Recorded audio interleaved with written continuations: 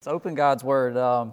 Let's start with John chapter 4. Grab your Bibles or tune in on the screen, John chapter 4. And we're not going to read this whole story, just a little snippet of the passage, so please stand for the reading of God's Word. John chapter 4, verse 10. We'll start at verse 10 and read to verse 15. All right. Jesus answered her, "If you knew the gift of God and who it is that is saying to you, 'Give me a drink,' you would have asked him, and he would have given you living water." The woman said to him, "Sir, you have nothing to draw water with, and the well is deep. Where do you get that living water? Are you greater than our father Jacob? He gave us this well and drank from it himself, as did his sons and his livestock." Jesus said to her, "Everyone who drinks of this water will be thirsty again, but whoever drinks of the water that I will give him will never be thirsty again. The water that I will give him will become in him a spring of water welling up to eternal life."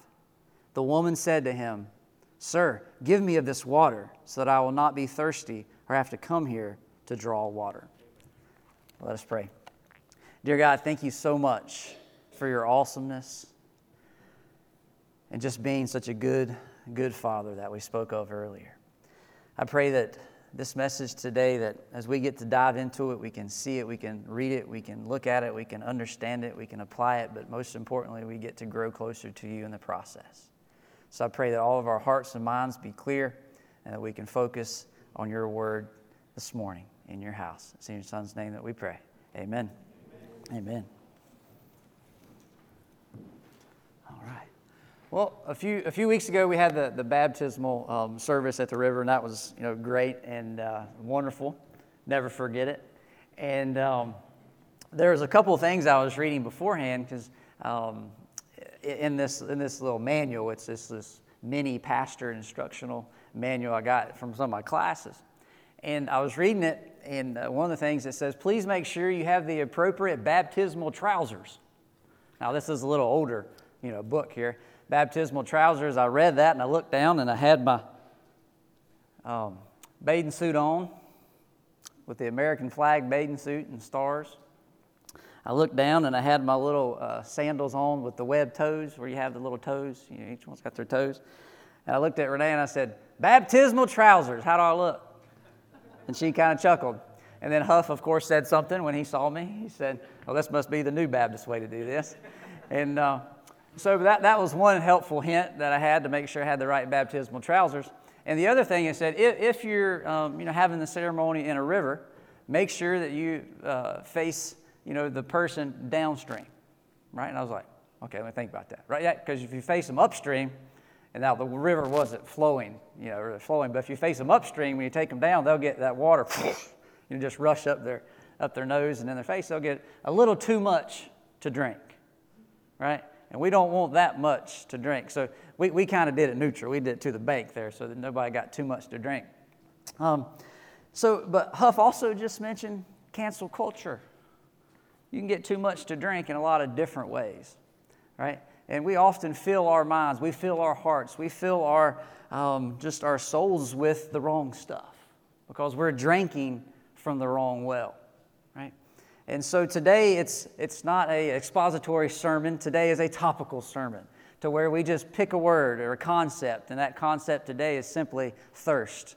And I've enjoyed preparing for this sermon today, and just so you know, it's fun. Just pick a word and look for it throughout all Scripture, and you'll see it and how different stuff connects together. So it's very good. So today we're going to look at the concept of thirst in the Bible, and how refreshing it is. When you first get up in the morning, you haven't had enough to drink, or you've been playing too hard, and you take, by the way, Huff said a couple weeks ago, church messages are sponsored by Bass Pro Shop. Well, today we're sponsored by Gatorade. Not really. So you might have to edit that out, or they might have to come charge us. But anyway, free advertising, right? But you get up in the morning, and you drink that first sip of water in the morning, and it feels so good. You can feel it. You can feel it going down. Right? It's just refreshing, right? That cold water. Last night I had kind of the same effect, but opposite effect, because it got a little cool yesterday in the rain.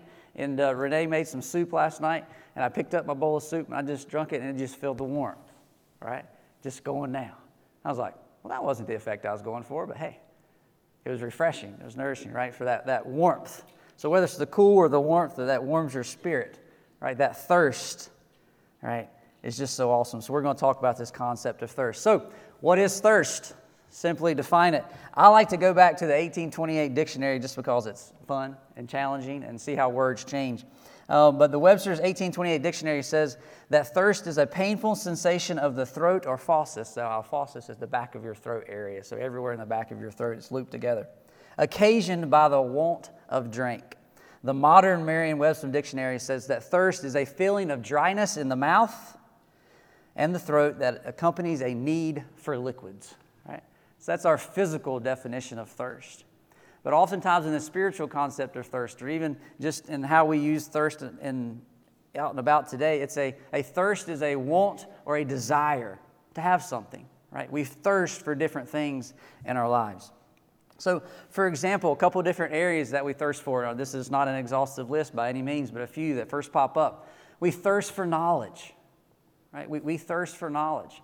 You might argue that. Some people don't thirst for knowledge, right? But a lot of people, we thirst for knowledge. We want to grow. We want to learn, right? I attended a seminar last week that said, all right, everybody draw a circle, right? So you don't have to do this, but draw a circle. Think about a circle, right? And you put on the top of that circle the word knowledge. So this is all the knowledge that's available in the universe. All right, now take a little pie sliver, all right? Call it 1% if you want to give yourself way too much credit. But then label that piece of the pie as knowledge that you know, okay? Now, take another little sliver of the pie right next to it, all right, and say, that is the knowledge that you know don't know, all right? You know that you don't know some stuff, okay? But now take the whole rest of that circle as knowledge that you don't know, you didn't know nothing about, okay? All right? And the whole purpose of that is to say, hey, we don't know everything. We will not know everything. Now, this wasn't a spiritual seminar, but I got to thinking, but I know a God that does, right?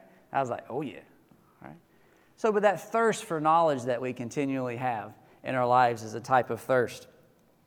And we come and we grow in that. And Renee is looking at becoming a lactation consultant, right, to help young mothers. That might be an opportunity for Abacare. I'm learning to be like a financial coach so that I can help young families. What are you thirsting for? What's your area of knowledge? Where do you want to grow? Where do you want to contribute? Where do you want to serve? Thirst for knowledge. The next one is the thirst for praise. Think about the thirst for praise. Now, we haven't had many people over in a while due to the whole COVID thing. But if you happen to come over to our house, you will have a rousing rendition of show and tell for about 2 hours. All right? And because my children love to say, hey, look at this craft I've done. Hey, look at this song that I love. Hey, look at this football card I got. Hey, look at this. Right? That's cool. It's fun. Right? And we're going to hang out, look at each other, but that thanks for praise for whatever we're going through, and or what we have and what we enjoy, and that we have to balance that with humility. But all of us have certain thirst for praise, that we do a job well done.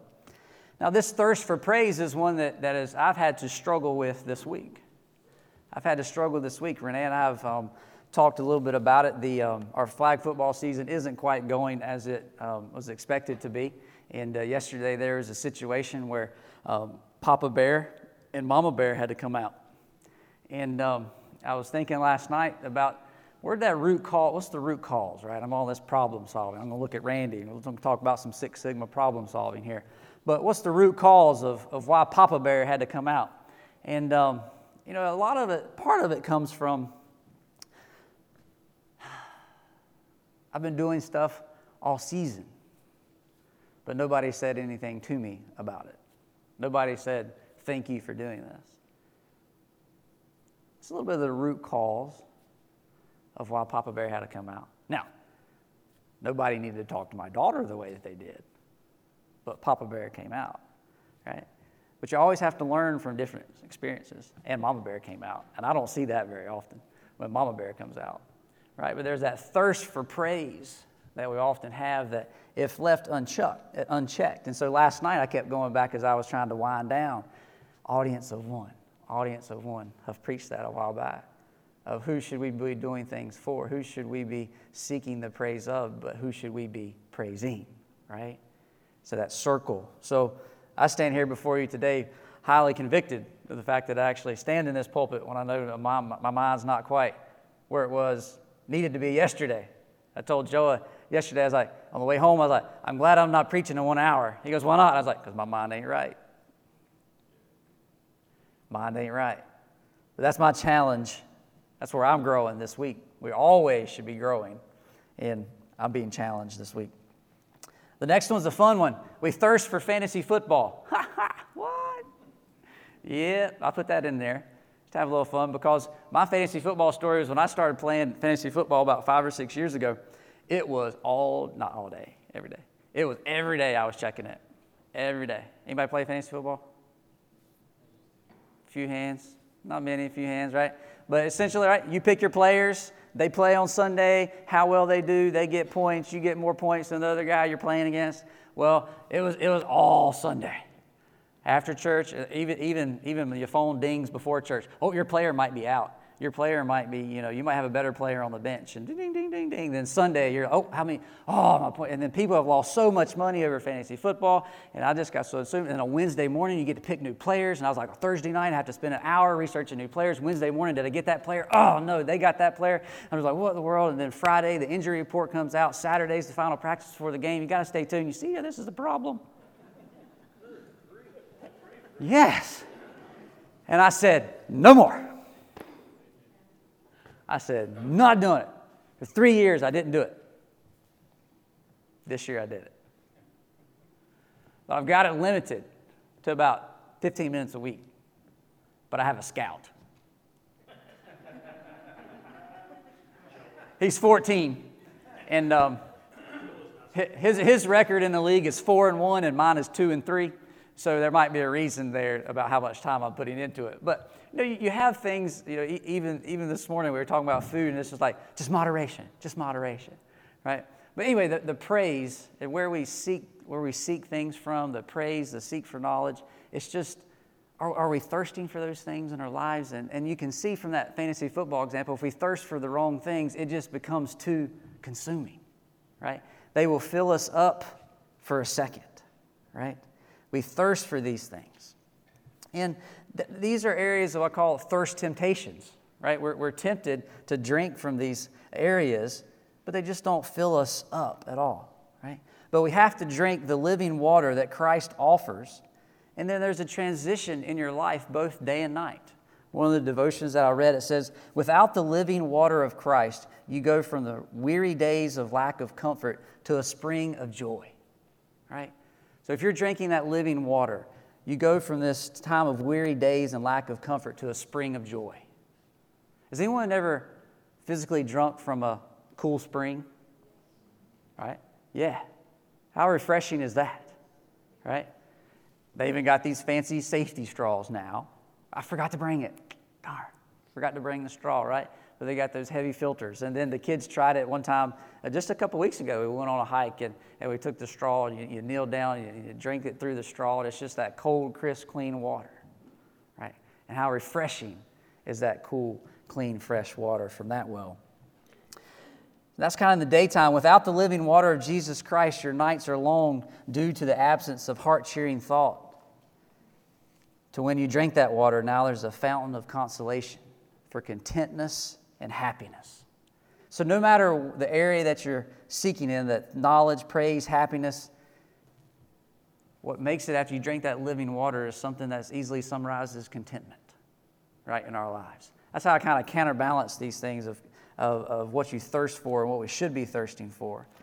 Paul writes in Philippians, very common passage, Philippians 4:10-13, it says, I rejoiced in the Lord greatly that now at length you have revived your concern for me. You are indeed concerned for me, but you had no opportunity.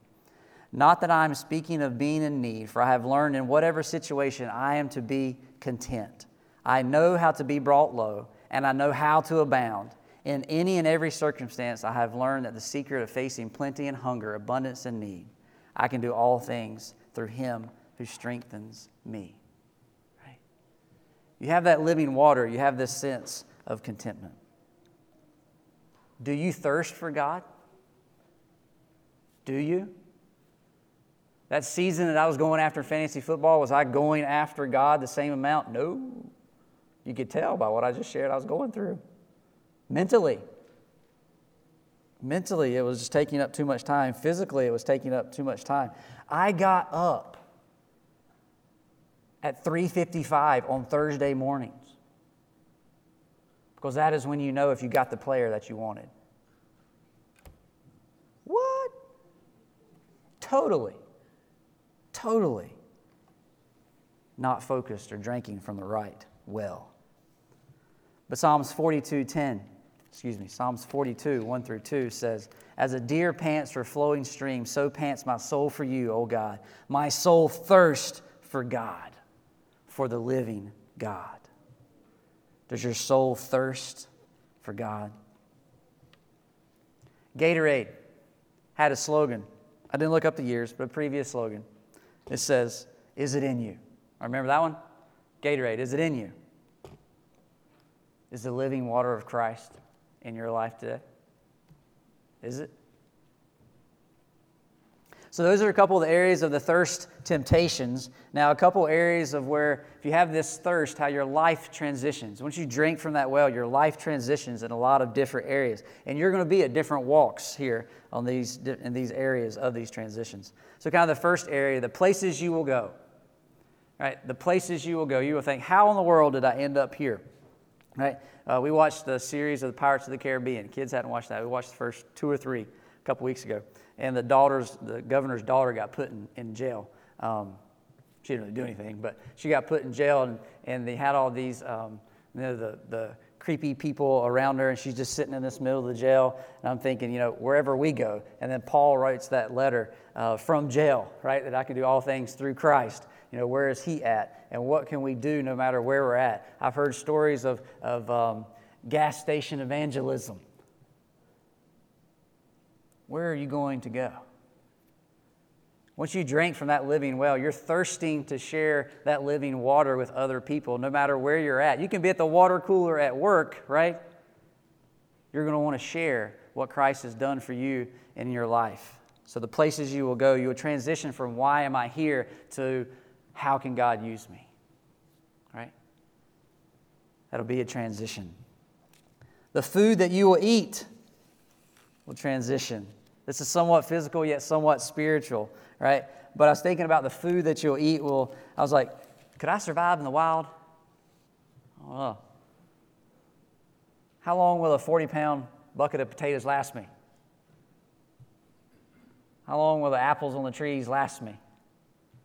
It's on the season, the berries. How long will it last me? Speaking of things to eat, everybody watch Dude Perfect? You should check them out. They're fun. Jonathan does. He likes it.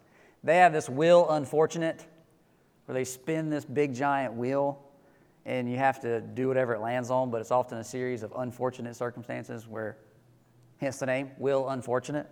We watched one, the last one that came out. He spun the paddle. Who was it? Cody or Corey? Corey spun the wheel. And he had to eat crickets. I was like, ha, ha, ha. Brother's been there. Then he had to eat a frozen ketchup popsicle. I'm like, oh, who thinks up this stuff? Right? Oh, he didn't get the popsicle down. He was in the trash can. He got the cricket down, but the frozen popsicle, right? He didn't get down. But I would want a lot of water and a lot of Gatorade if I had to get that down, but that was against the rules. But what we eat when we drink from that living water should change. Look at John 6:35. John 6:35 says this. Jesus said to them, I am the bread of life. Whoever comes to me shall not hunger, and whoever believes in me shall never thirst. This is not a digression into fasting. When's the last time you skipped one meal and just prayed about it? I couldn't think of the last time that I did that.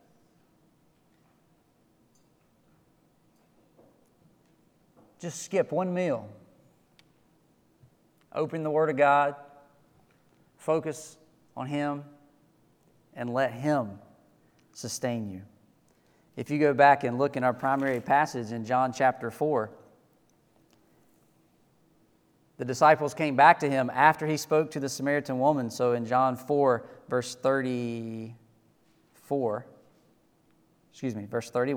John chapter 4, verse 31. Meanwhile, the disciples were urging him, saying, Rabbi, eat. But he said to them, I have food to eat that you do not know about. So the disciples said to one another, has anyone brought him something to eat?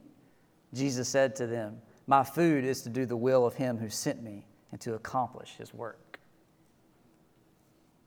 So when we drink that living water and we thirst for him, what we eat will be different. The places you'll go, the food you will eat, and the relationships that you have will all be different when you drink from the living water. We are relational people, right? We are relational people. Genesis 2:18 says, then the Lord God said, it is not good that the man should be alone. I will make him a helper fit for him. Right? This is a little bit of marriage counseling. If you're mad at your husband or your wife, you say, it is good, it is good, it is good. Right? It is good, it is good. If you're upset with your husband or spouse, it is good. God said, it is good. Right? That we should have a helper.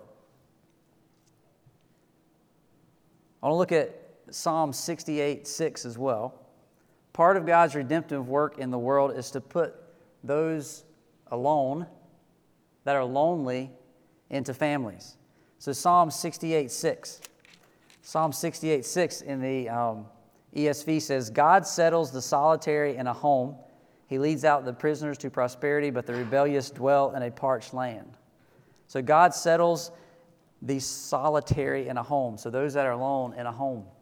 Now, I'm not going to read this big bad boy here, but if you don't have one of these, you should check it out. Maybe at your bookstore. It's a parallel Bible, so it's got multiple versions in it. So if you look at Psalm 68:6 in here, in the King James, it says, God setteth the solitary in families. Psalm 68:6 in the NIV says, God sets the lonely in families. The Living Bible says he gives families to the lonely. New Revised Standard Version says God gives the desolate a home to live in. Right? We are relational people. I think that's why COVID has changed the landscape, because those relationships, the physical connections and interactions have changed. But I think it's even more important here that the body of Christ and our church, he's given that so that we can help support each other, because we are relational people. And relationships come and go, but our relationship with Christ should never end. Right? It should never end. We must continue to thirst for this relationship with Christ. Places you'll go, food you will eat, relationships you have, and the shade you rest under. The shade you rest under. If you transition away from the temporal shade that you find beneath the shade of the Rock of Ages. So in Psalms 91:1, it says, he who dwells in the shelter of the Most High will abide in the shadow of the Almighty. I actually preached on that a few weeks ago. Abide in the shadow of Almighty. It's kind of like you think you know what you need, but it's not quite what you need. The other day I got home and I was like, man, I am so thirsty. I was like, I know I've drunk something today, but I had a Pepsi at lunch instead of water. I didn't drink anything else. But a Pepsi's not water. Right? So I had drunk something. I thought it was good for me at the time, but it didn't meet the basic need that I needed to have. I thought it was neat in Jonah chapter 4. In the story of Jonah chapter 4, verses 5 and 6. Jonah writes, Jonah went out to the city and sat to the east of the city and made a booth for himself there. He sat under it in the shade till he should see what would become of the city. Okay, hot sun, he built his own shade.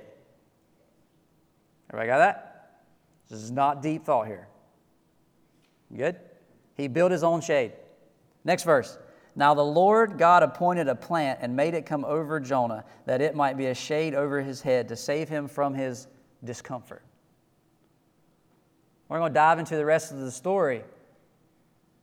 You ever think you make something that will help you, but God knows what you really need? Jonah made his own shade, but God's was better. God's saved him from his discomfort, right? God's was better. Then lastly in this section, as far as a transition, the foundation of your hopes will transition. Those earthly hopes, those thirst temptations, they will dissipate to where we focus on the foundation of our faith and put that on our Lord and Savior, Jesus Christ. I'm going to go here to slide over to the culture here a little bit because we all live in it. So we need to talk about it, right? We need to train our kids in the way that they should go, so let's talk about it. Money, wealth, and taxes. Money, wealth, and taxes. If everyone only had more money, let's take it away from the wealthy. Let's pay less taxes and everything would be better. The whole world would be better. Matter of fact, let's build back better. I am tired of hearing about build back better. Because let's do this. Let's give more money here. Let's add this. Let's add this to this road and build it. Let's build back better. I haven't heard one thing on the news that says, let's build back better with Jesus Christ. Has anybody heard that? I haven't heard it at all. Let's put thousands and thousands, millions of dollars into a road or bridge that in 30 years is going to be what? Crap. That was nice. It's not going to go anywhere. Build back better, build back better. It's spiritually just tense in my mind and in my heart. Because I know that what people need is Jesus Christ. They need to drink of that living water. But we're chasing all these other things. We need to build back better on some Jesus. The seminar I mentioned the other day was actually a Matson Money experience. It was a 2-day course on investing, and I was a little hesitant to actually go to the course because it's Matson Money, the American Dream experience. And I was like, because I'm used to the American Dream in my mind with the Casting Crowns song. I don't know if you remember, it's the American Dream. It's more like a nightmare with every passing day. For those Casting Crowns fans, you know that song. So I was wondering how they were going to go with this course. And he didn't focus on your wife, 2 kids, 1 boy, 1 girl, white picket fence. We've all fell for that American Dream experience. But what they were basing the principle on was the original documentation of life, liberty, and the pursuit of happiness. But you as an individual person, you get to decide what life, liberty, and pursuit of happiness looks like for you. And it was all about having a purpose for your money. What was the purpose for your money? So part of that class was, let's write a purpose statement for your money. So here's the purpose statement that I came up with. The purpose of our money, Coley Crew House, the purpose of our money is to use it as a recruitment tool for the kingdom of God and help educate and encourage the saints already on the team. Can you tell it's football season? As I'm thinking through that purpose statement. The purpose of our money is to use it as a recruitment tool for the kingdom of God. Whether that's fishing, right? Whether that's a turkey, whether that's a ham, a box of potatoes, a jacket. Our money has a purpose. And to help educate and encourage the saints already on the team. Need a new Bible? Has your day been horrible? Need a little pick-me-up? You need a lunch? You need a coffee? Does your money have a purpose? Think about it. We actually talked about in the experience, there's a no-talk rule. You probably grew up in a house, there's a no-talk rule about money. You don't talk about it. You might not even know you didn't have a no-talk rule because you didn't talk about money. But think about it. But everything in your life should have a purpose. And when you drink from the living water that Christ offers, that purpose should be to grow His kingdom. So everything should have a purpose. Next point. There's a transition from emptiness to fullness. So you remember that visual, and you have that container, and you take that glass container or plastic container, and you put big rocks in it, and you say, is the glass full? Right? Everybody seen that? You're like, oh, is it full? Well, yeah, it looks full, right? But then they take some little small pebbles, and they pour it in, and then they ask you, is it full? Some people say yes, some people say no. And then they take sand, and they put the sand in there, and all the sand goes in there. Is it full? Some will say yes, some will say no. And then what's the last thing? You pour water in it. And then it fills up even the other cracks. And then finally, it's full. The water is the last thing to really fill the container.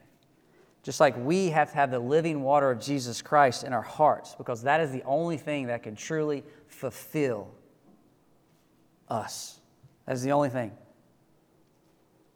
And when you drink that living water, the Holy Spirit moves in and helps you move those big rocks out. Right? Those other thirst that you're thirsting for, it gets it out. Right? Did the woman at the well get that initially? No, she didn't. All right, so turn with me back to our main passage, John chapter 4. John chapter 4, at the last part of what we read, it says, the woman said to him, Sir, give me this water so that I will not be thirsty or have to come here to draw water. She just thought she didn't have to come to the well every day, right? She didn't get it at first. She didn't get it. But it didn't take long for her to get it. Verse 39. Chapter 4, verse 39 says, Many Samaritans from that town believed in him because of the woman's testimony. He told me all that I ever did. Her cup went from being empty to completely full in one experience with Christ. How amazing is that? There's a Jewish custom called Havdalah service, where they take a cup and they pour wine into that cup. And then that cup overflows, right? And it's symbolic. And they recite Psalms 23. They recite Psalms 23. I'm going to read Psalms 23:5. It says, You prepare a table before me in the presence of my enemies. You anoint my head with oil, and my cup overflows. When you drink from that living water, your cup should overflow to other people and offer them a drink of that same living water. Verse 6 says, Psalms 23:6 says, Surely goodness and mercy shall follow me all the days of my life. There's an old song they used to sing with that one too. And that's just drink of goodness and mercy of God's love for us.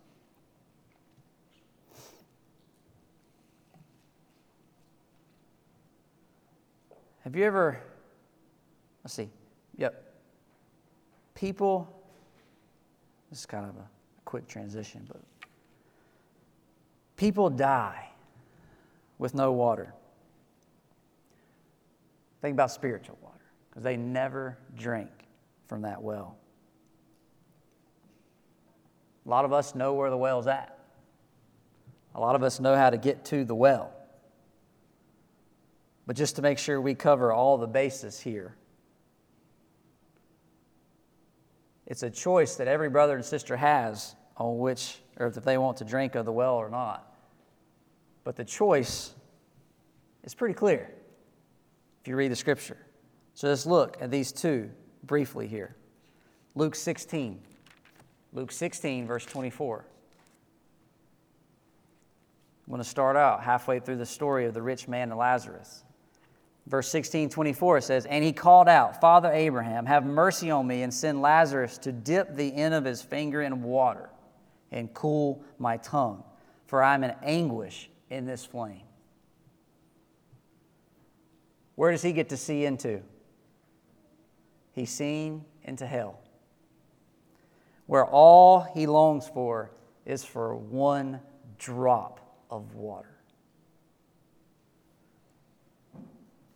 What's the opposite of that? Revelation 7:15-17 says, "Therefore they are before the throne of God and serve him day and night in his temple. Who sits on the throne will shelter them with his presence. They shall hunger no more, neither thirst any more, for the sun shall not strike them, nor the scorching heat." You see the two contrasts? You see the two choices that we have? It's pretty clear. There's no fence here. Remember I shared a picture a couple weeks back. Who owns the fence? If you're on the fence on whether to follow Christ or not, who owns the fence? Say it. Who owns it? Satan owns the fence. So are you going to drink from the living water? Another Gatorade slogan: for that deep down body thirst. It's another Gatorade slogan. For that deep down body thirst. You can make a choice to drink of that living water to satisfy that deep down spiritual thirst.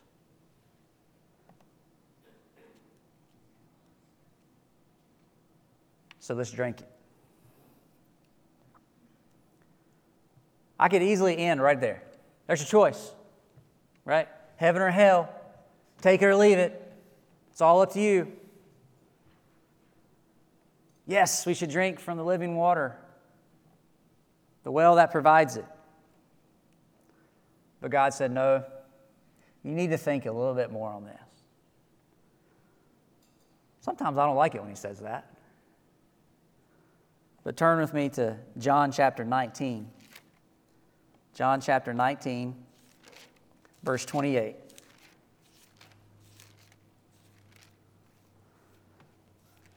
John chapter 19, verse 28 says this: "After this, Jesus, knowing that all was now finished, said, to fulfill the scripture, I thirst.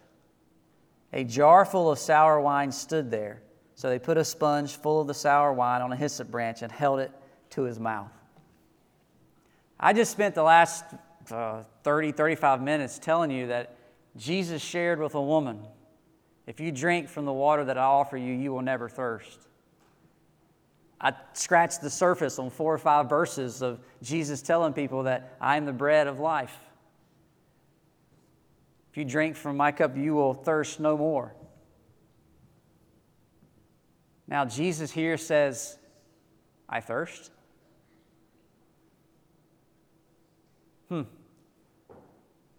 The answer didn't come easy, but it's a challenge. It's a challenge, and there's it's a great example of a quote that Huff and I both have shared with you before, but from St. Jerome it says, "The scriptures are shallow enough for a babe to come and drink without fear of drowning, and deep enough for a theologian to swim in without ever touching the bottom." Right? So a babe can understand it without the fear of drowning, but yet some theologians get so deep in it, they swim and they swim and they swim.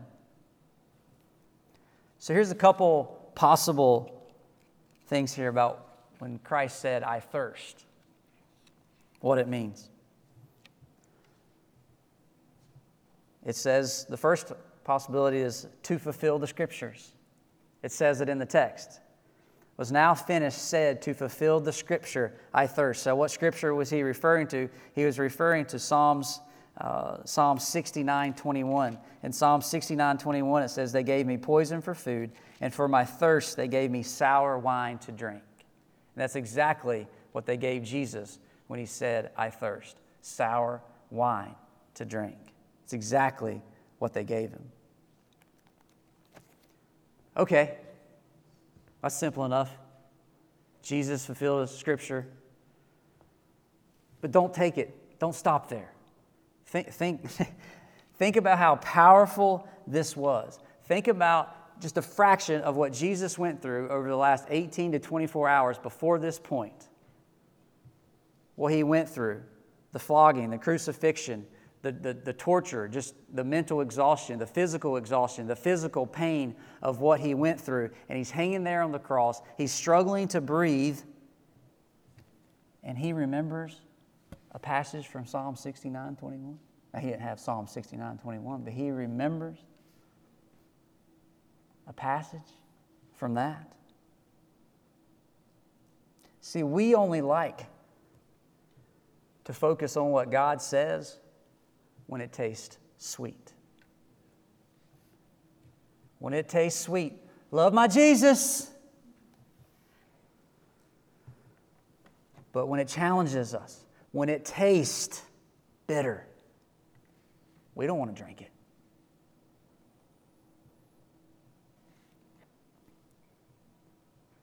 It's sour now, but the sweetness is yet to come. Without the bitterness of the cross, we would never have the glorious resurrection. So what are we going through now that is bitter? That will taste sweet on the other side. How cool is this? I read this quote. That Jesus Christ was so exhausted, but yet he knowingly said, I thirst. Jesus Christ knowingly said, I thirst, to a Roman soldier that would unknowingly fulfill Scripture. Did you get that? How cool is that? How amazing is that? That Christ, everything that he went through, remembered this Scripture. He asked for this Scripture. He knew this. And that guard fulfilled the Scripture. Second meaning of Jesus saying, I thirst on the cross. This is a babe one. Maybe he was thirsty. Maybe it's as simple as that. I'm thirsty. It's probably likely that for 18 hours he had never had a drink. I just kind of shared what he went through at the Roman flogging where they ripped his flesh, severe blood loss, severe water. He's just like us. He was 70% water. Crucifixion actually is so effective. That's where we get excruciating pain from. Crucifixion, excruciating pain, which literally means out of the cross. So it's very likely that Jesus said, I thirst, because he was thirsty. Might have said it to fulfill Scripture. He might have said it because he was thirsty. And along the same lines as the second one, he said it so that we'll know that he can sympathize with his followers. Hebrews chapter 4, verse 15. Hebrews chapter 4, verse 15 says, For we do not have a high priest who is unable to sympathize with our weaknesses, but one who in every respect has been tempted as we are, yet without sin. Let us then have confidence, draw near to the throne of grace, that we may receive mercy and find grace to help him in time of need. You think you don't know? Nobody knows what you're going through? Christ went through everything. We're one of the only religions in the world where the Savior, the Messiah, chose to come down to live with us so that we could know him and have a path through him. All the other ones are some, I don't even know the right words, there's some just out of touch God with standards that just can't be met, or materialistic and just all these different things. But we have a Savior that came to live with us. He says, mean folks, I know what it means to have nice folks who don't like you. I know what it's like to keep going when it's not easy. I know what it's like to be faithful when you wanted to quit 2 years ago. I know what it's like to die for people who don't appreciate you. Or my basic need of thirst goes unmet. Whatever you're walking through, the Savior knows what you feel like. He knows. Anybody ever watch Undercover Boss? Remember that show? Right? Top CEOs would, go in disguise, incognito, come down, work throughout their company. And I remember I think the last one I seen was like a NASCAR one. Came down, worked with different folks crew, and then they work alongside of them. They get to see the inner workings of their company. They get to know people, build some relationships over the few weeks they're doing it. And then at the end of the show, most of the times, they find there's a lot of hardworking people that are trying really hard, and they reward them with different things that they need in their life. I've seen a couple scholarships or a couple different things like that these CEOs have given their workers. Folks, our Savior was an undercover boss. He came down to live with us, relationships with us, and then He rewards all of those that drink from the well of living water. If you ever watch that show again, think about it in a different light. Think about it as your Savior, Jesus Christ. And lastly, and the toughest one, but yet one of the most inspirational ones to me, is He said, I thirst, possibly because He was separated from His Father. My God, why have you forsaken me? Just like the woman at the well didn't know who Christ was, she was separated from Him. But what's interesting is that John captures this. John captures this in his gospel. And John is the one that captures all of the I am statements. Most of them, right? John 8:58 says this. John 8:58 says, Truly, truly, I say to you, before Abraham was, I am. Before Abraham was, I am. I am. John chapter 6 says, I am the bread of life. John chapter 9 says, I am the light of the world. John chapter 10 says, I am the door. John chapter 10 says, I am the good shepherd. John chapter 11 says, I am the resurrection and the life. John chapter 14 says, I am the way and the truth and the life. John 15 says, I am the true vine. I am. I am. Christ on that cross didn't say, I am thirsty. He said, I thirst. Very small yet major difference. Jesus' amness was never in question. Oftentimes when we go through a struggle or we go through a moment of suffering, we forget who we are as children of God. And we think that all is lost. But Jesus did not forget who He was, but He thirsted for the one that He was separated from. I'm going to leave you with this quote from Daryl Hall. I told Pastor Huff I'm a sucker for alliteration. But listen to this. Dr. Daryl Hall, he said, Christ didn't want Aquafina, He wanted the Almighty. He didn't want Dasani, He was thirsty for the divine. He wasn't thirsty for smart water, He was thirsty for a sovereign worker. Not for Fiji, but for the Father was who Christ thirsted for. Who do you thirst for? Let's stand.